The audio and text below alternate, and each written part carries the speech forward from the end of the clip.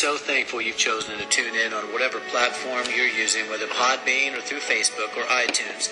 Whatever way you're listening, I just want to say thank you for joining in. We'd love to hear from you, so drop a comment to us or email us at thegrove267@gmail.com. If you want to know more about us as a ministry, go to hisgrove.com, or you can also check us out on Facebook at Deeply Rooted Ministries in Canton, Texas. We believe God wants to use these messages to spread His truth to a needy world, but primarily a needy church, which needs the truth of the Word to resurrect among us so that heaven's army will be equipped to win souls and train them up in the Lord. Jesus said if we know the truth, it will set us free. So help us to bring freedom to people's lives by sharing these messages in any way you can. Now to our podcast. Well, welcome, listeners, first-timers, and those who have been joining us through this journey through the book of Romans. Welcome. I'm glad you guys are with us, or with me. I always say us for some reason. But I'm the only one sitting here, along with me, myself, and I think as the expression goes. We have got, in these next 2, possibly 3 segments, as we go through the last half of Romans 8 and into chapter 9, these are some complex passages. And here's something that I want to encourage you guys within this. As we venture through this, hopefully going to be getting revelation from the Spirit that God's going to give to me, and the words to be able to give through this podcast for you to be able to understand.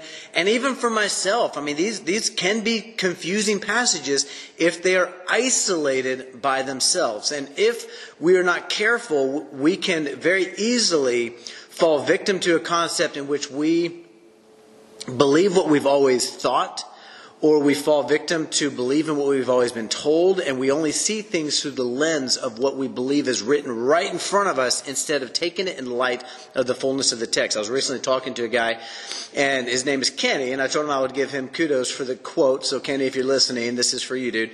He talked about the concept of oftentimes we understand things to be a truth, but there's way too much evidence that we ignore in order for that to be true.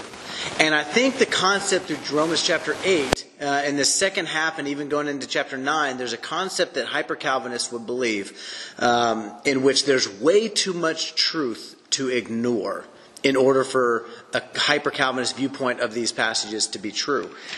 And that's not to say that I don't have people in my life that I respect who would be considered Calvinistic in their belief. I don't have to agree with somebody fully to be able to respect them. What I do have to see is a love for truth. And that is what this podcast channel is all about. I'm going to probably talk about things today that might make you uncomfortable. And I'm okay with that. Because if you have a love for truth, it's okay for the Spirit to make me uncomfortable in my untruth or in my things that are considered lies. You might not recognize them as lies. You might think they're the truth. But if they don't fit in the fullness of the text, then they cannot be identified as truth. So we're going to get into this. And if you've listened to Romans chapter 8, part 1 that I've gone through, I ended with verse 17, which says this: "And if children, then heirs, heirs of God and fellow heirs with Christ, provided we suffer with Him, in order that we may also be glorified with Him." Now, this is a crucial nugget that we need to carry with us through the rest of chapter 8, because it comes into play later on in chapter 8, as it does in the very next verse that we're going to get into. And I went in depth on this one in my part 1, so I'd encourage you to go listen to that, because I'm not going to go as much into depth on it right now. But here's the thing, I want you to take notice. Paul includes himself, provided we suffer with Him, present tense. So it's not provided we suffered with Him to prove that we were saved for our glorification. That's not what Paul's talking about. Paul says, provided we suffer with Him in order that we may also be glorified with Him. So this is a truth that kind of resounds through the rest of the text that I must include in the context moving forward. Paul says he has a responsibility to suffer with Christ in this life, faithful to the end, in order to be glorified in the end. And that is crucial, because he goes on, he says this, starting in verse 18. "For I consider that the sufferings of this present time," Paul is relating this to himself, are not worth comparing to the glory that is to be revealed to us. Now, I want you to notice there's three things that he does. One, he uses the word for, which is a linking term to a previous thought. So he ends it with 17 and he says, look, you and I have a job to do here in this life to remain faithful to the end. As Matthew 10:22 says, that the one who endures to the end will be saved. Not was saved if it was the proof of their salvation, but it is the security of their salvation or the preservation of it in the end. So he links it to the previous thought that he just established, that you and I who are in Christ have a responsibility to suffer with Christ and endure to the end in order to be glorified with him in the end. And I went into Philippians chapter 3, 10 through 14 in order to kind of expound upon that a little bit more. So he links it to it, and then he brings up the two terms, sufferings and glory. The same exact thing that he talked about. And he says, I consider that the sufferings of this present time, the things that I'm going to suffer with Christ here and now in this lifetime, are not worth comparing to the glory that will be revealed to me and you who are in Christ, provided we endure till the end. Now that begs all sorts of questions that I'm going to kind of shelf for the time being. But we're going to keep going. He says, for the creation waits with eager longing for it. He's about to bring in the concept of creation, about how it's an example for us as to how we should be waiting for the return of Christ. He says, for the creation waits with eager longing for the revealing of the sons of God. For the creation was subjected to futility, not willingly, but because of him who subjected it, in hope that the creation itself will be set free from its bondage to corruption and obtain the freedom of the glory of the children of God. For we know that the whole creation has been groaning together in the pains of childbirth until now. And not only the creation, but we ourselves who have the first fruits of the Spirit groan inwardly as we wait eagerly for the adoption of sons, the redemption of our bodies. Now, there's a lot to unpack in that, but I don't have a ton of time to just kind of hone in on this one concept or on just one singular concept. So I'm going to kind of give a general overview of, I believe, what Paul is talking about. All right. He's using creation as an example to us that we also were subjected to futility so that we might hope in one day that there would be the release from that and a letting go of the bondage of the struggle between the flesh and the spirit. And he says the creation is the same way. And so as he goes through this, he talks about we ourselves who have the first fruits of the Spirit groan eagerly as we wait for the adoption of sons, the redemption of our bodies. So I'm going to ask you this question. Are you groaning inwardly for the return of Christ? Like you realize that you have this flesh and you've been given the Spirit to overcome the flesh, but it's this very real, tangible battle that we face every single day. And sometimes we go through victorious because we've relied on the Spirit and the grace that God's given to us to be victorious. And sometimes we fail, and we use those failures as lessons so that the next time, hopefully, we don't fail.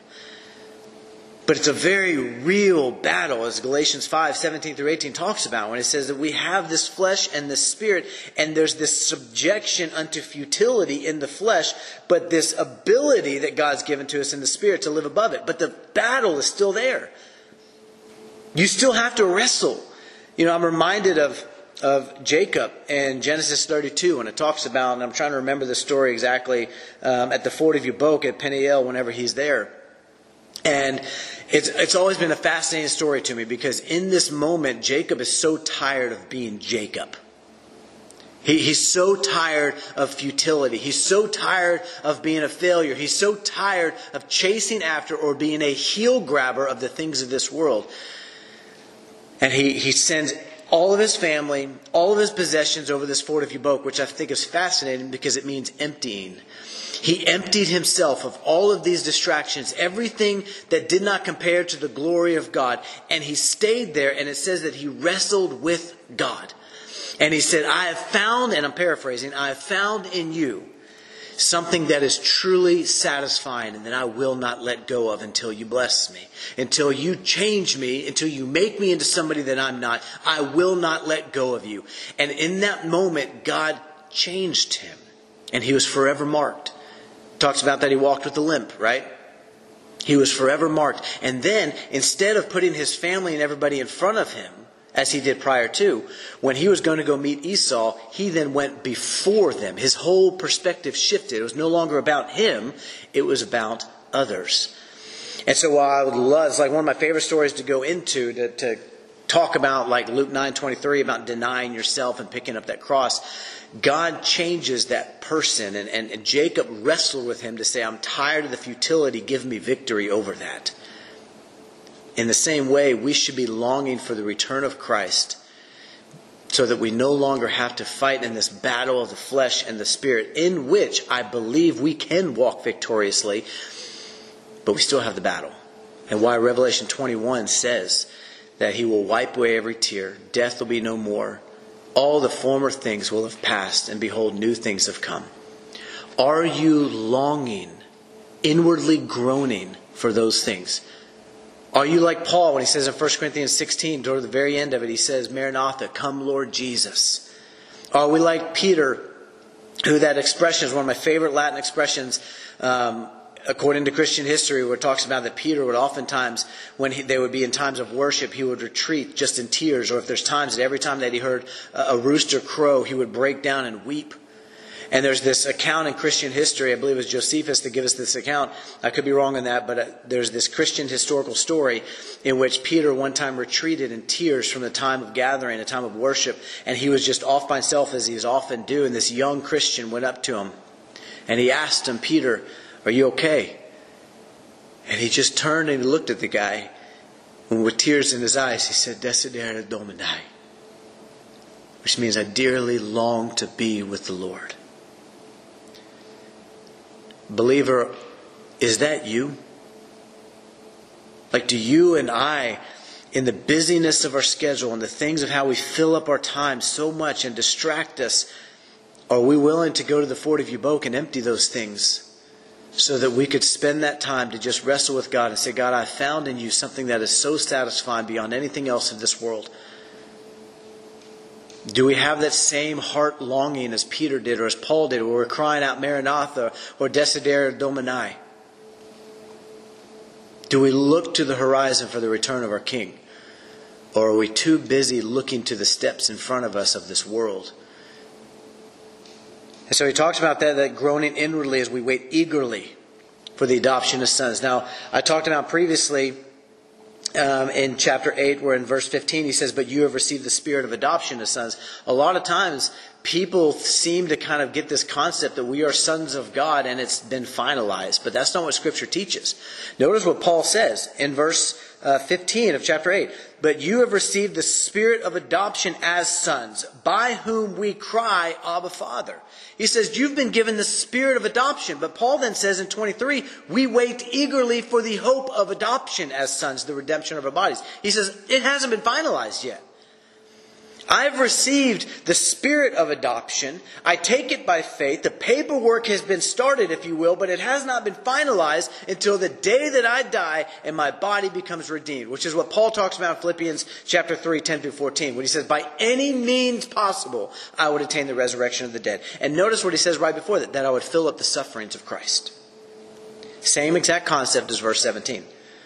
What I get from all this, in this apologetic understanding of Scripture, which I'm taking other verses in order to get my understanding of this verse, not just applying and say, oh, I'm a son of God, I've received the adoption, everything's finalized.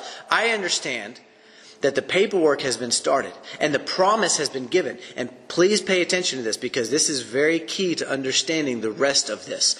The promise has been given. But I have a responsibility within that promise to bring it to completion. And that'll make sense as we go through 2 Corinthians chapter 6, starting in verse 16, going in through 7, chapter 1. Or chapter 7, verse 1. And understand this. I've studied this passage at length, and I have probably 40 to 50 cross-references that I have in my notes just in this passage, and I've tried to just highlight a handful of them, but there is so much that goes into this. So much. And I don't have that time to go through it. So there might be times where I might seem jumbled. And I'm jumping from this point to this point to this point, and just understand that that's part of the reason, is because there is so much that goes into this. What I see in this is that I have received the spirit of adoption, but the adoption has not become finalized until the day I die. And this is why Paul says in Philippians 3, that by any means possible, I may attain the resurrection from the dead, or you could also translate as the redemption of my body. He even goes on in verse 14. He says, I press on to make him my own because Christ Jesus hath made me his own. And he says, I want to make sure that in the end, and I'm paraphrasing it now because I can't remember exactly what it says, that I attain the upward call of God in Christ Jesus. He says, I want to be awake whenever he comes knocking on that door, which is our job. And so we are waiting eagerly for the redemption of our bodies, which is the finalization of the full adoption as sons. Right now, we've just received the spirit of it, or I could say we have just received the promise of it. And God is faithful to uphold his promises if we are faithful within them. And that'll make sense in a little bit. He says, for in this hope we were saved. You can go into Colossians 1:27 where it talks about it that Jesus is our hope. He is the hope for glory. It's kind of like, the concept of the get out of jail free card. Well, it's the inverse of that. It's get into heaven free card. That Jesus is that card. And if we are found in him on that last day, then we get in. He is our hope for glory. You can't get in on your own merit. You can't get in on your own apart from him. Jesus says, I'm the way, the truth, and the life, and no one comes to the Father but through me. You can't keep the law well enough. You can't keep anything. You cannot be good enough apart from Jesus, because that's the whole premise of Matthew 5. In the Sermon on the Mount, Jesus is basically stating, if you want to get in any other way, then here's the deal. You have to be perfect, even as your heavenly Father is perfect. You can't mess up a single time. And the reason being is because Hebrews 10 tells us that God has prepared a body in Christ to be the atonement and the sacrifice for sins. And he will no longer look at the blood of bulls and goats. That was a band-aid, but it was temporary.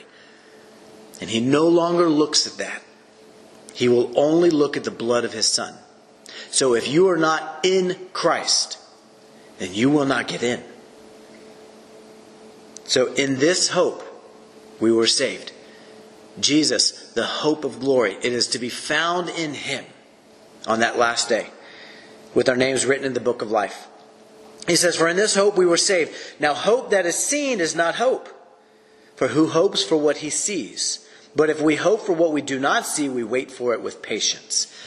The premise that he's stating is if I have to see something to believe, or if I have to see something in order to hope in it, then it's not really hope. Nobody sees the cross necessarily, like physically. None of us who are alive today saw Jesus on that cross. None of us alive today see people glorified in heaven. But it's something we take by faith. And if we take it by faith, trusting and believing that it is true, is what 1 Corinthians 15 is all about, then we wait for it with patience.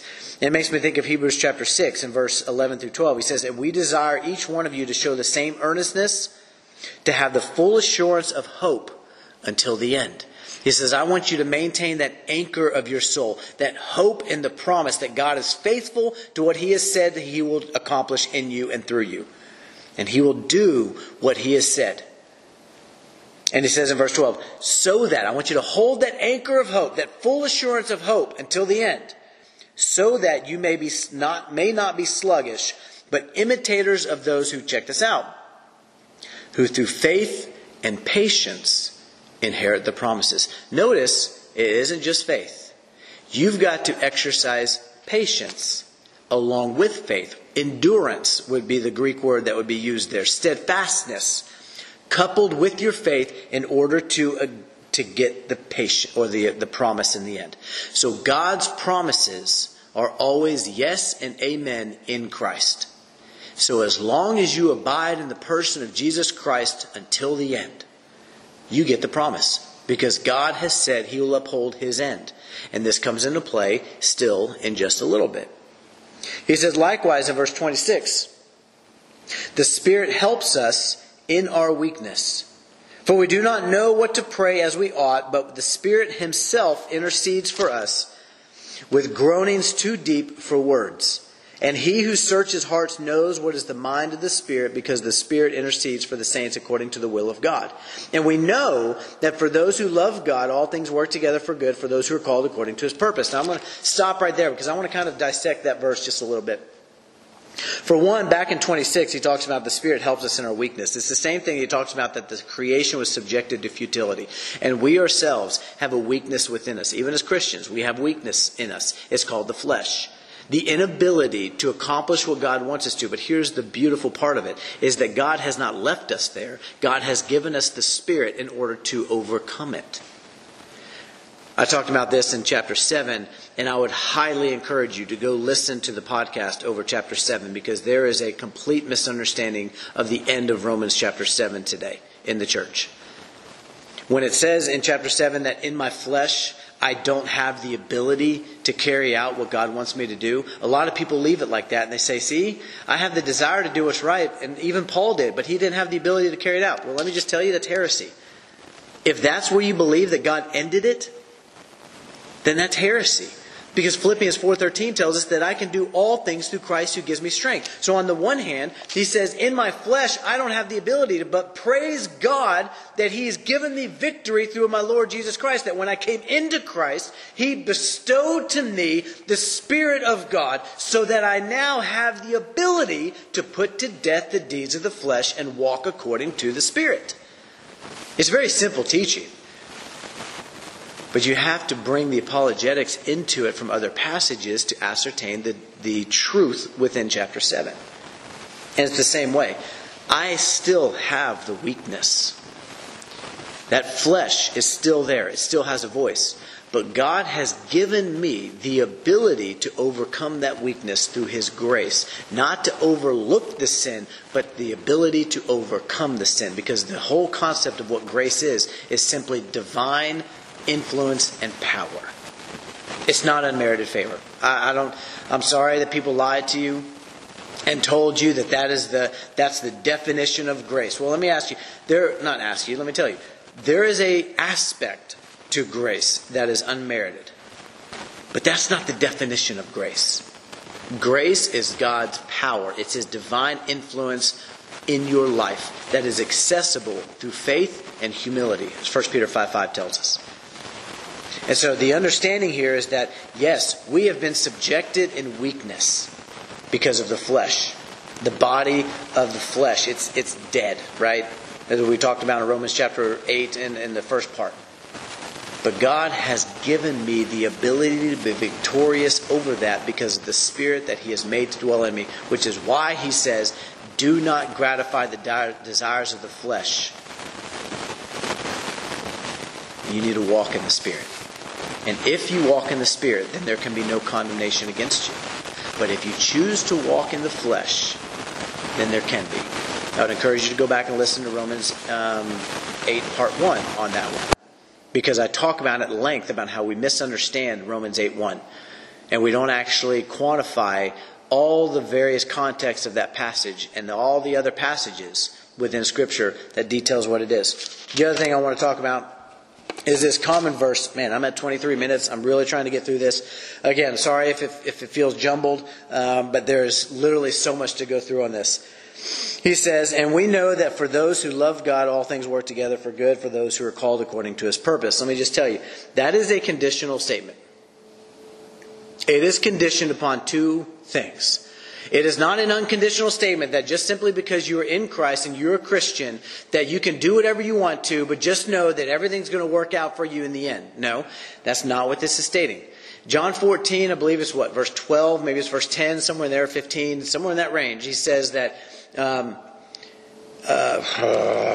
man, sometimes I just need the first word, and if I can't get it, I can't remember the rest of it. In verse 15, if you love me, you will keep my commandments. Very simple concept. If you love me, you will keep my commandments. So loving God is synonymous with obedience to God. If you say that you love God, but you are not obedient to him, then either you are a liar or the level of love you think you have for him is way down the pecking order. Because you love other things, including yourself, more than you love him. I'm not saying you're not saved. I'm not saying you're not a Christian. What I'm saying is that this verse is conditioned upon for those who love God, those who are doing what they're told, those who are obedient to the faith, those who are walking in the footsteps of faith, those who are walking in the light as He is in the light. All things will work together for your good. But if you're not loving God as you ought, then this promise is null and void for you. His mercy might overcome, and it might actually work things for your good. But don't think that it was because of you. This is a conditional promise that He says, if you love me and if you walk in the purpose that I've given to you in Christ, if you are doing what I'm asking you to do and calling you to do, then I will work everything out for your good. That's the promise. But too many times I think we look at this passage and we say it as an unconditional promise, absent of our responsibility within it. But you don't have to look far in Scripture to know that there is conditions to promises all throughout. And it's no different in the New Covenant. I'll even give you an example as one of my favorite passages to bring up for it. I believe it's in Acts 27, where Paul's on this ship. And this ship, this storm comes up and they're about to all die, right? Well, Paul goes and he says, hey, I've got some good news. I was praying and an angel of the God that I serve appeared to me and he says that we're all going to be okay. Well, about 8 verses later, it's getting pretty bad. And there's these guys who are deciding to try to lower the lifeboats that they had, and they're trying to jump ship. And Paul begins adamantly saying, what are you guys doing? Unless you remain in the boat, you cannot be saved. Now I want you to notice something. The promise was there. The condition was as well. You must remain in the boat to receive the promise. And it's no different with our salvation. We must remain in Christ until the end. And I know some who might not have been following previous podcasts as I've gone through, Galatians chapter 6, or I've gone through entire book of Hebrews, or I've gone through James, or I've gone through several other passages. It comes up all the time because it's littered throughout all Scripture. You might be thinking like, well, hold up a second. I've always been told that once I was saved, I'm always saved. Well, let me just tell you, that is a heresy that was brought into the church as it's perceived today, because I do believe the security of Christ. That's a heresy that was brought into the church about 400 years ago. And it's now been perpetuated, and you know why? Because it feels good and it sounds good. But the reality is, the promise is there, but so is the condition to remain in Him. And this is why John 15 says that if you remain in me and I in you.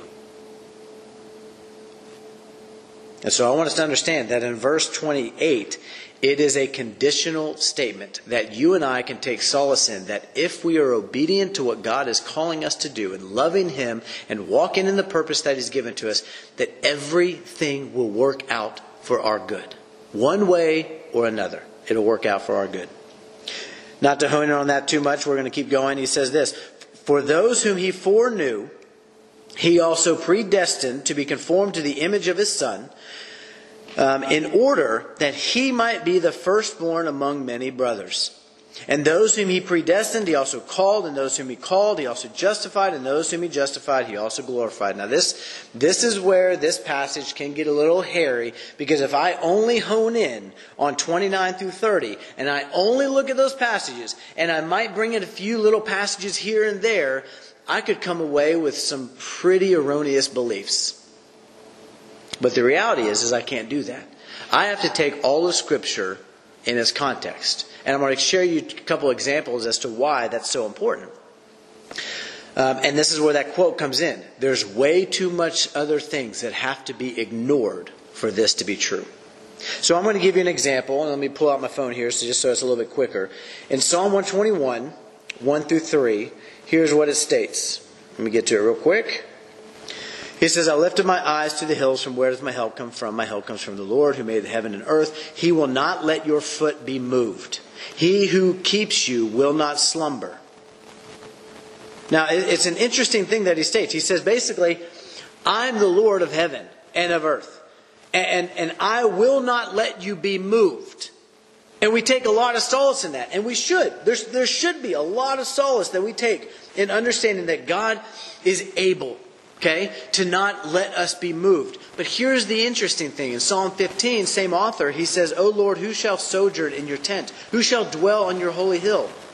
He who walks blamelessly and does what is right and speaks truth in his heart, who does not slander with his tongue and does no evil to his neighbor, nor takes up a reproach against his friend, in whose eyes a vile person is despised, but who honors those who fear the Lord, who swears to his own hurt and does not change, who does not put out his money at interest and does not take a bribe against the innocent. He who does these things shall never be moved. Well, isn't that fascinating? On the one hand, we see the promise that God is able to not let us be moved. But on the other hand, we see the condition that God says you need to do these things in order to not be moved. To tap into my ability. I really hope you're catching when I'm stepping in here. As the expression goes, I hope you're smelling when I'm stepping in. I could even give you a New Testament one. Going to 1 Thessalonians chapter 5. Here's what he says. In a very beautiful passage that I think you and I, who are in Christ, need to take a lot of solace and comfort and hope in. He says this, Now may the God of peace himself sanctify you completely, and may your whole spirit and soul and body be kept blameless at the coming of our Lord Jesus Christ. He who calls you is faithful. He will surely do it.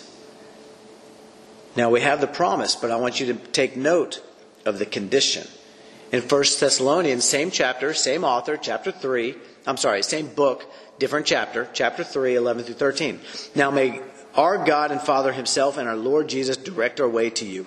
And may the Lord make you increase and abound in love for one another and for all as we do for you, so that he may establish your hearts blameless in holiness before our God and Father at the coming of our Lord Jesus with all his saints. Did you notice the condition?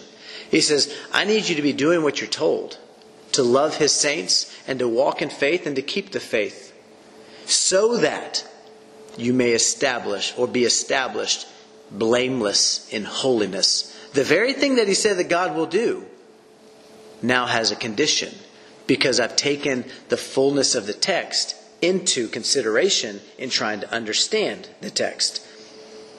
If that's not enough, let me read Philippians 1, 9 through 10. And it is my prayer that your love may abound more and more with knowledge and all discernment, so that you may approve what is excellent and so be pure and blameless for the day of Christ.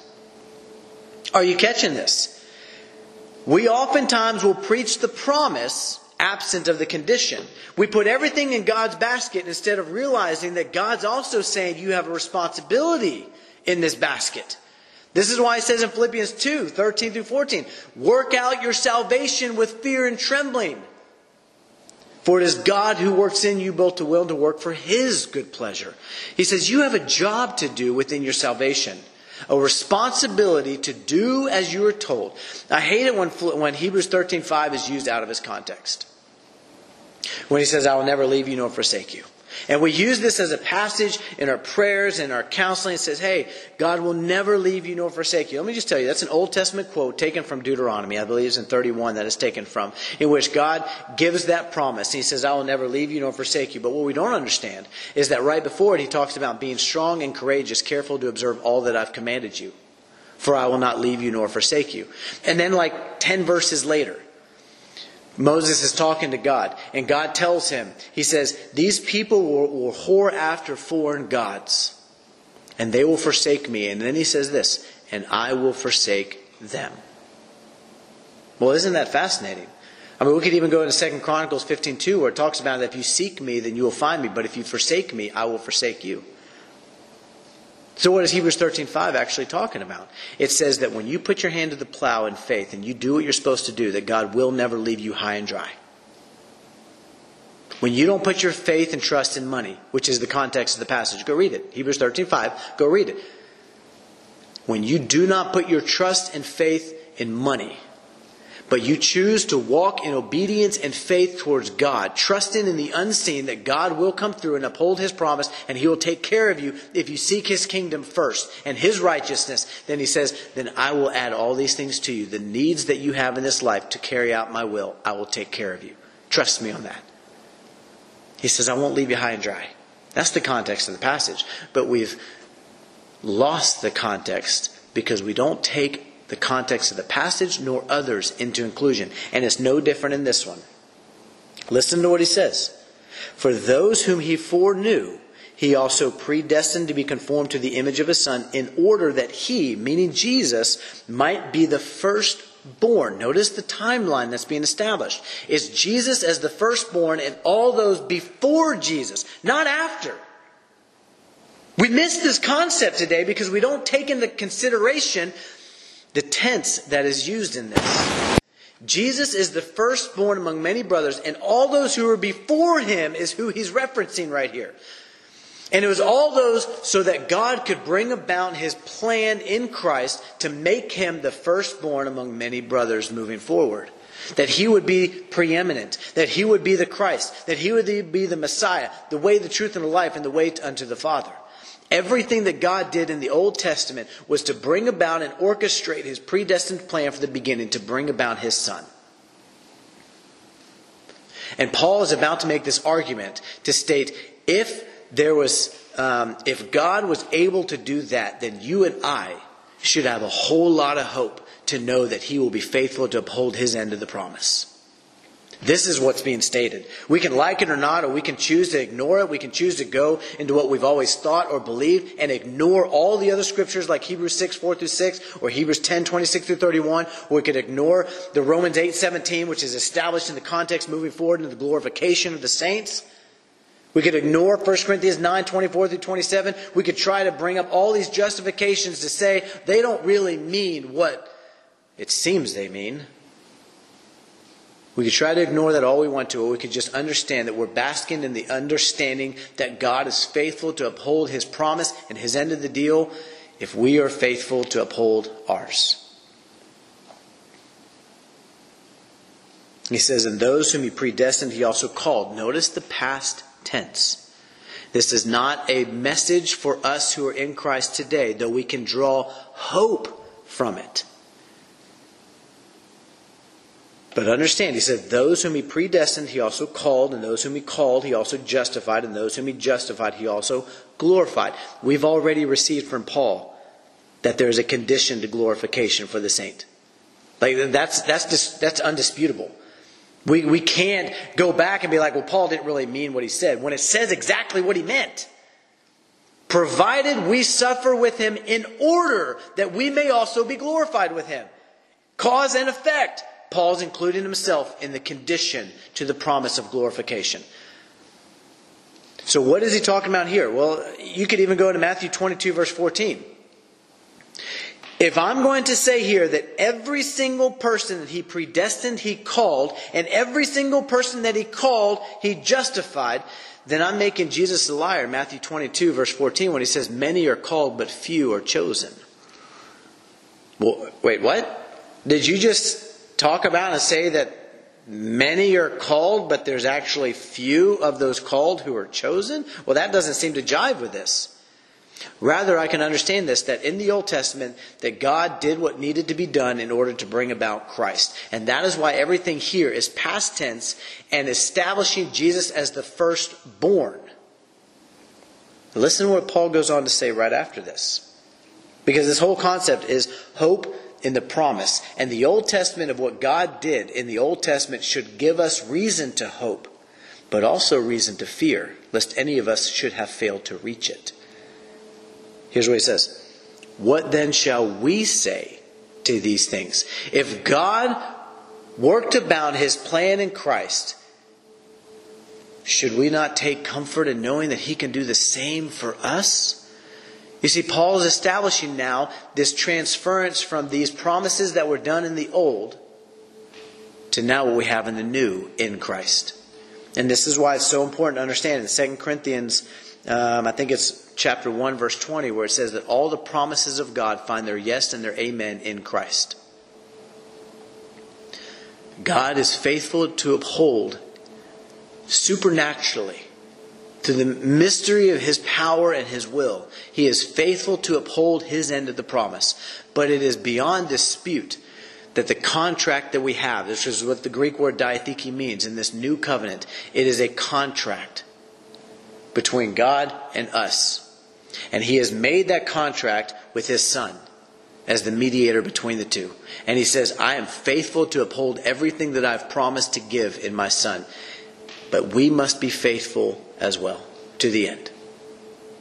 He goes on, he says, what then shall we say to these things? If God is for us, who can be against us? Notice the terminology is no longer for those whom he foreknew, he predestined. Now it's us. It's we. It's the saints in the New Testament who can extract from God's faithfulness in the old. We can now extract that from that for the new. But in the same way that we can take hope and consolation in that, he also says this in 1 Corinthians chapter 10, right after Paul warns about him being disqualified if he doesn't keep running this race. He says this in verse 6, now these things took place as examples for us, meaning the things that took place to the Old Testament saints, meaning the Jews, God's people back then, who are no longer his people because they've been cut off, as Romans 11 talks about. We'll get to that someday soon. He says, these things took place as examples for us that we who are in Christ, Paul includes himself, might not desire evil as they did. Do not be idolaters, as some of them were, as it is written, the people sat down to eat and drink and rose up to play.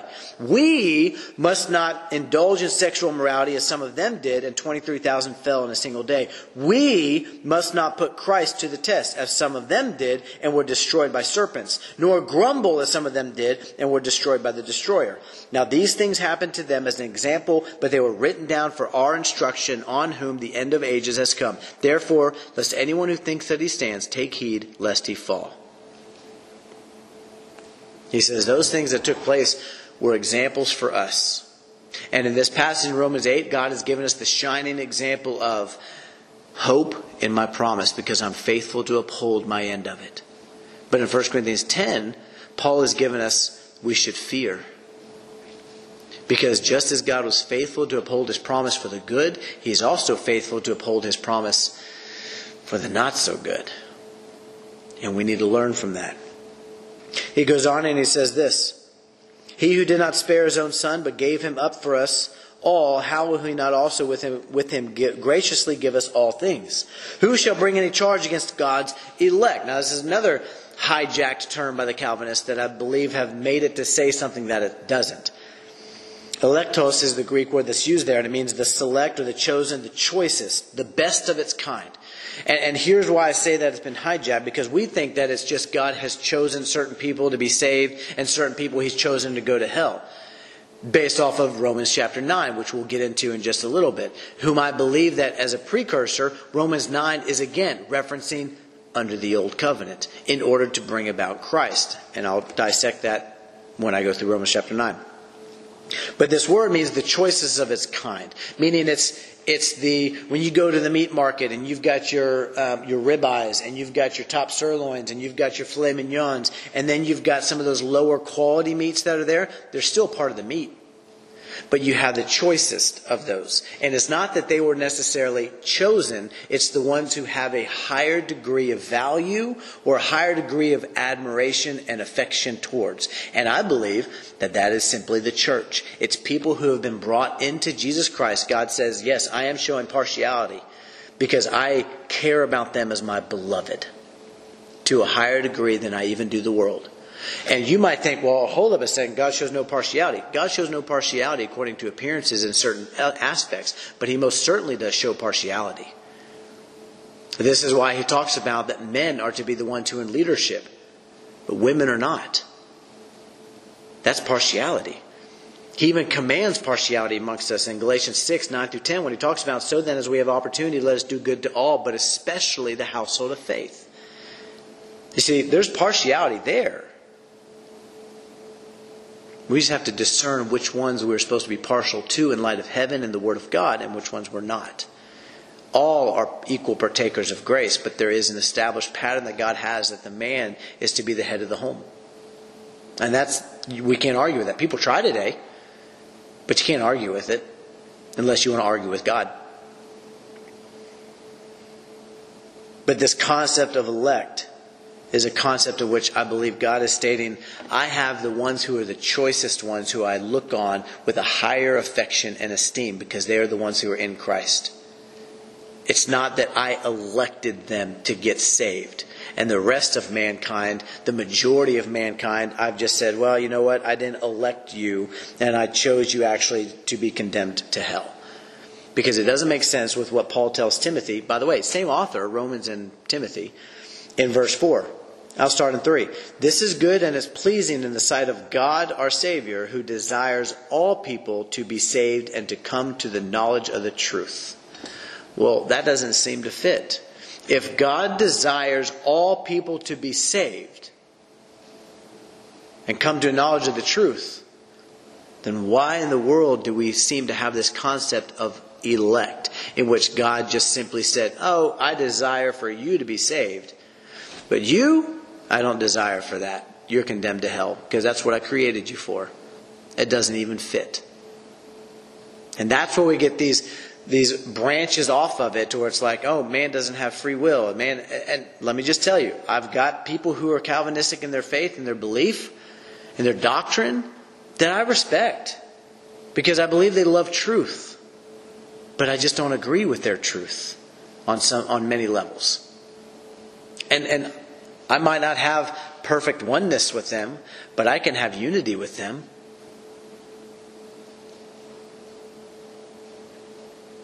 You could even look at 1 Timothy chapter 4, verse 10, where he says this: For this end we toil and strive because we have our hope set on the living God, who is the Savior of all people, especially of those who believe.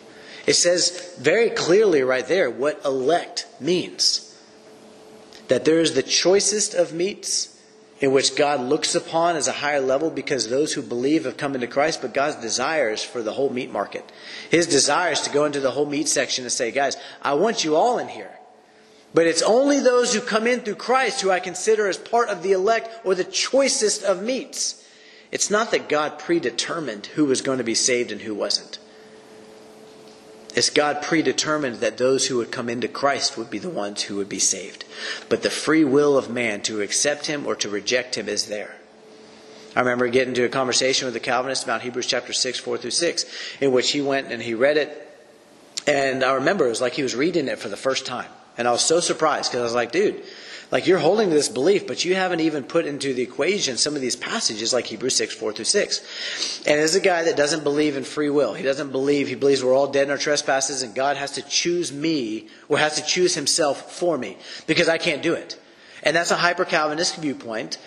And so I'm having this conversation with this guy, and this guy, he reads through Hebrews 6, 4 through 6, and he says, well, maybe what God's saying is that there can be these people who come into church and they hear the gospel message and they reject it. And so there's no chance to bring them unto repentance because they're rejecting the gospel message. I would say, well, hold up a second. You've already told me adamantly that there is no free will. I can't reject God's message because what you're saying now is that God has determined something because of my free will. But you've already established that you don't believe that man has free will. Which one is it? And what I'm going to tell you is I believe that God desires all people to be saved and come to knowledge of the truth because that's what His Word says.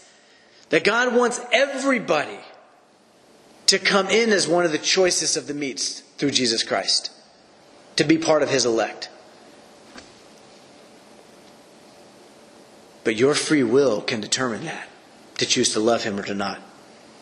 He goes on and he says, it's God who justifies, who is to condemn. Christ Jesus is the one who died, more than that, who is raised, who is at the right hand of God, who indeed is interceding for us. Who shall separate us from the love of Christ? Shall tribulation or distress or persecution or famine, nakedness or danger or sword? As it is written, for your sake we are being killed all the day long. We are regarded as sheep to be slaughtered. No, in all these things we are more than conquerors through Him who loved us.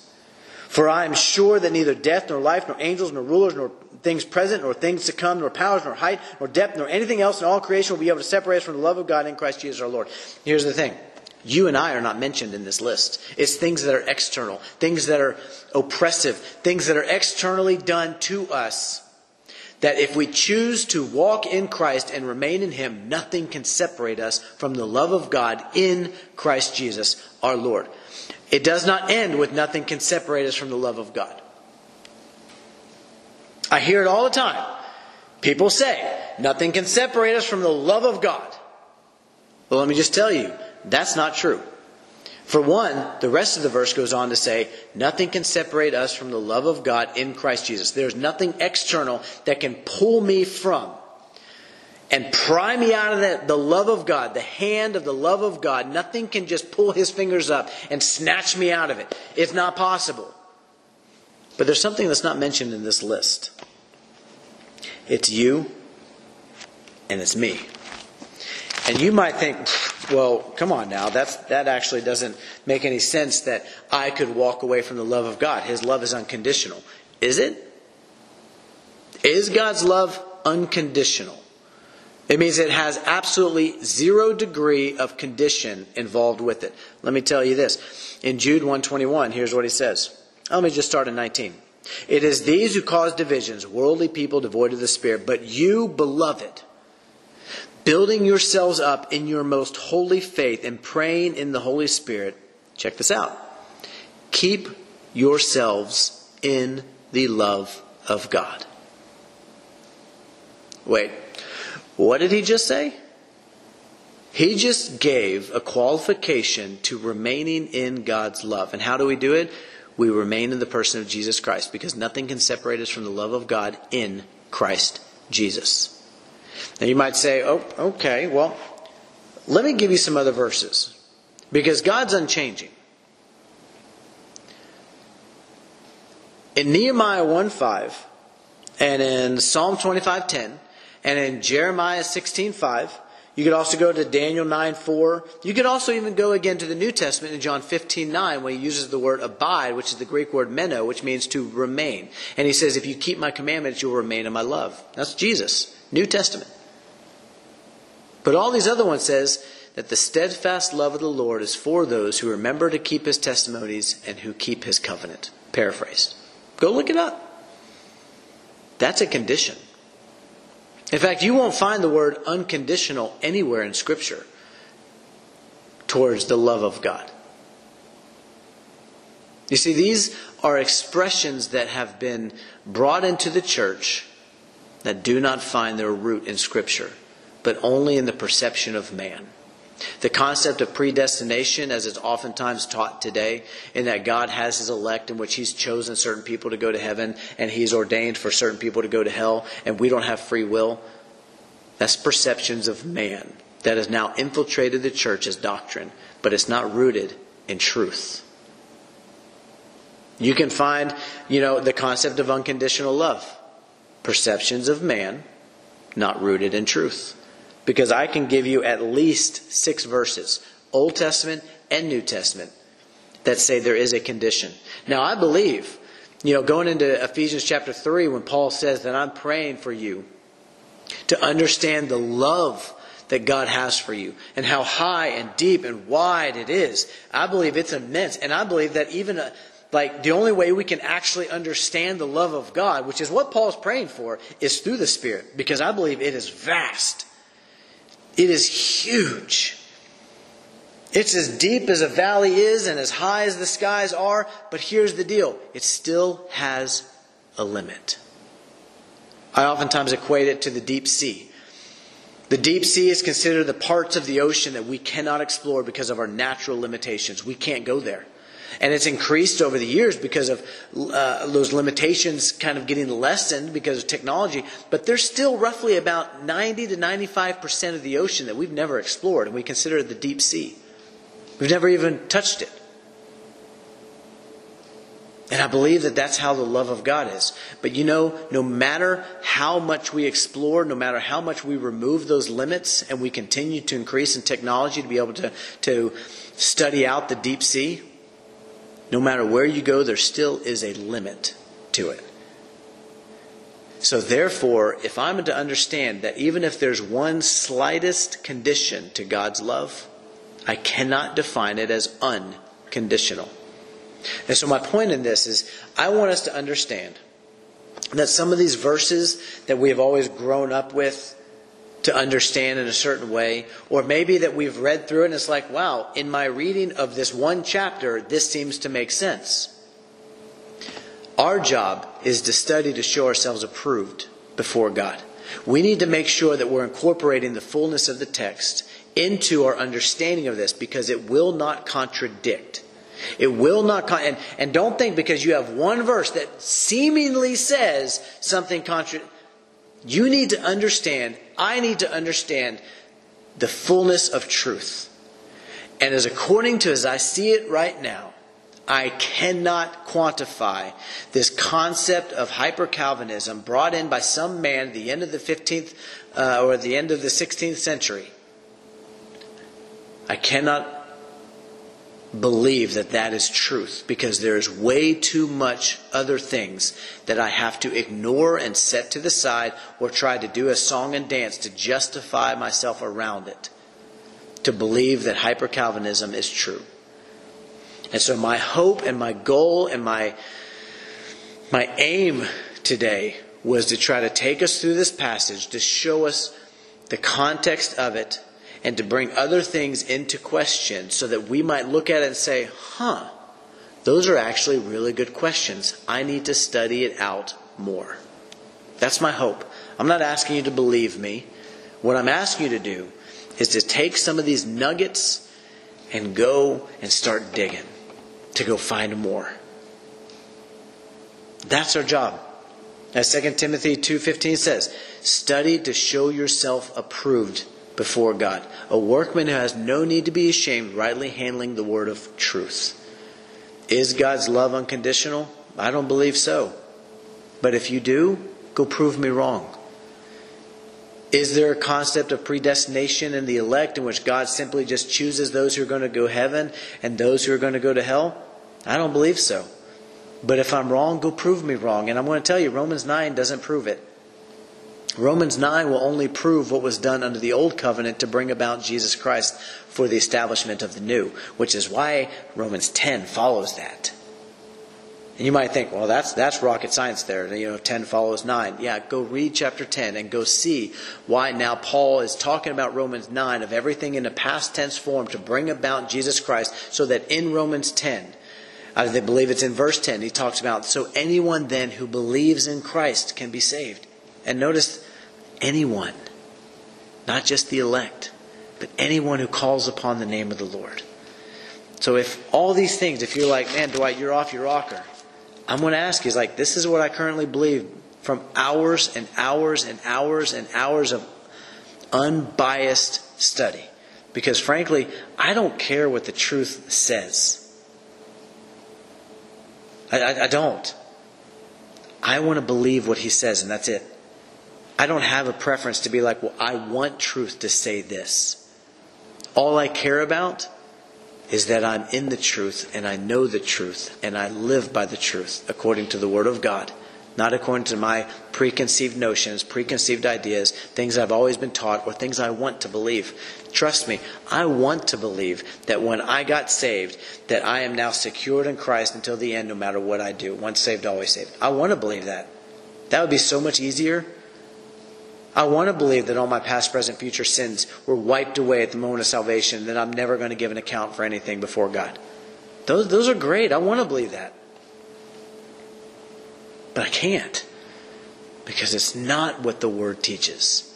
So my challenge to you is to don't just take things at face value for what it says, but to study to show yourself approved before God.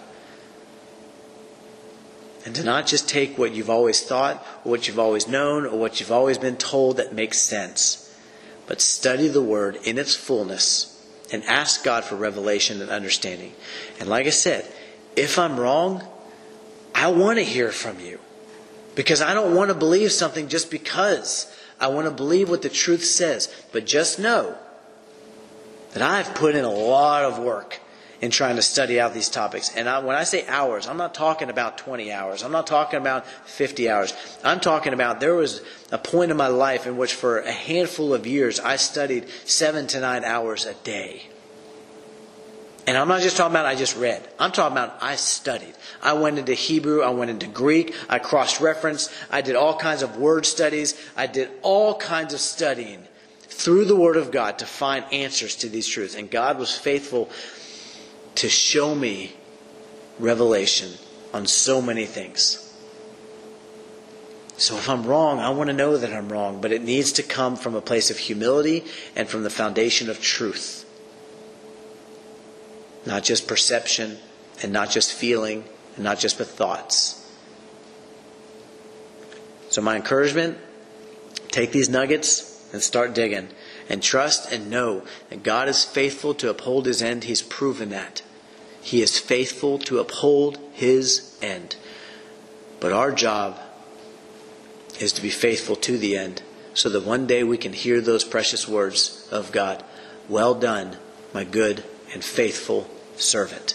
He didn't make me do it. I chose to be faithful to the end and remain in His Son to receive the promises that God has given to me. I cannot jump ship and think that I'm going to get the promises. Y'all be blessed.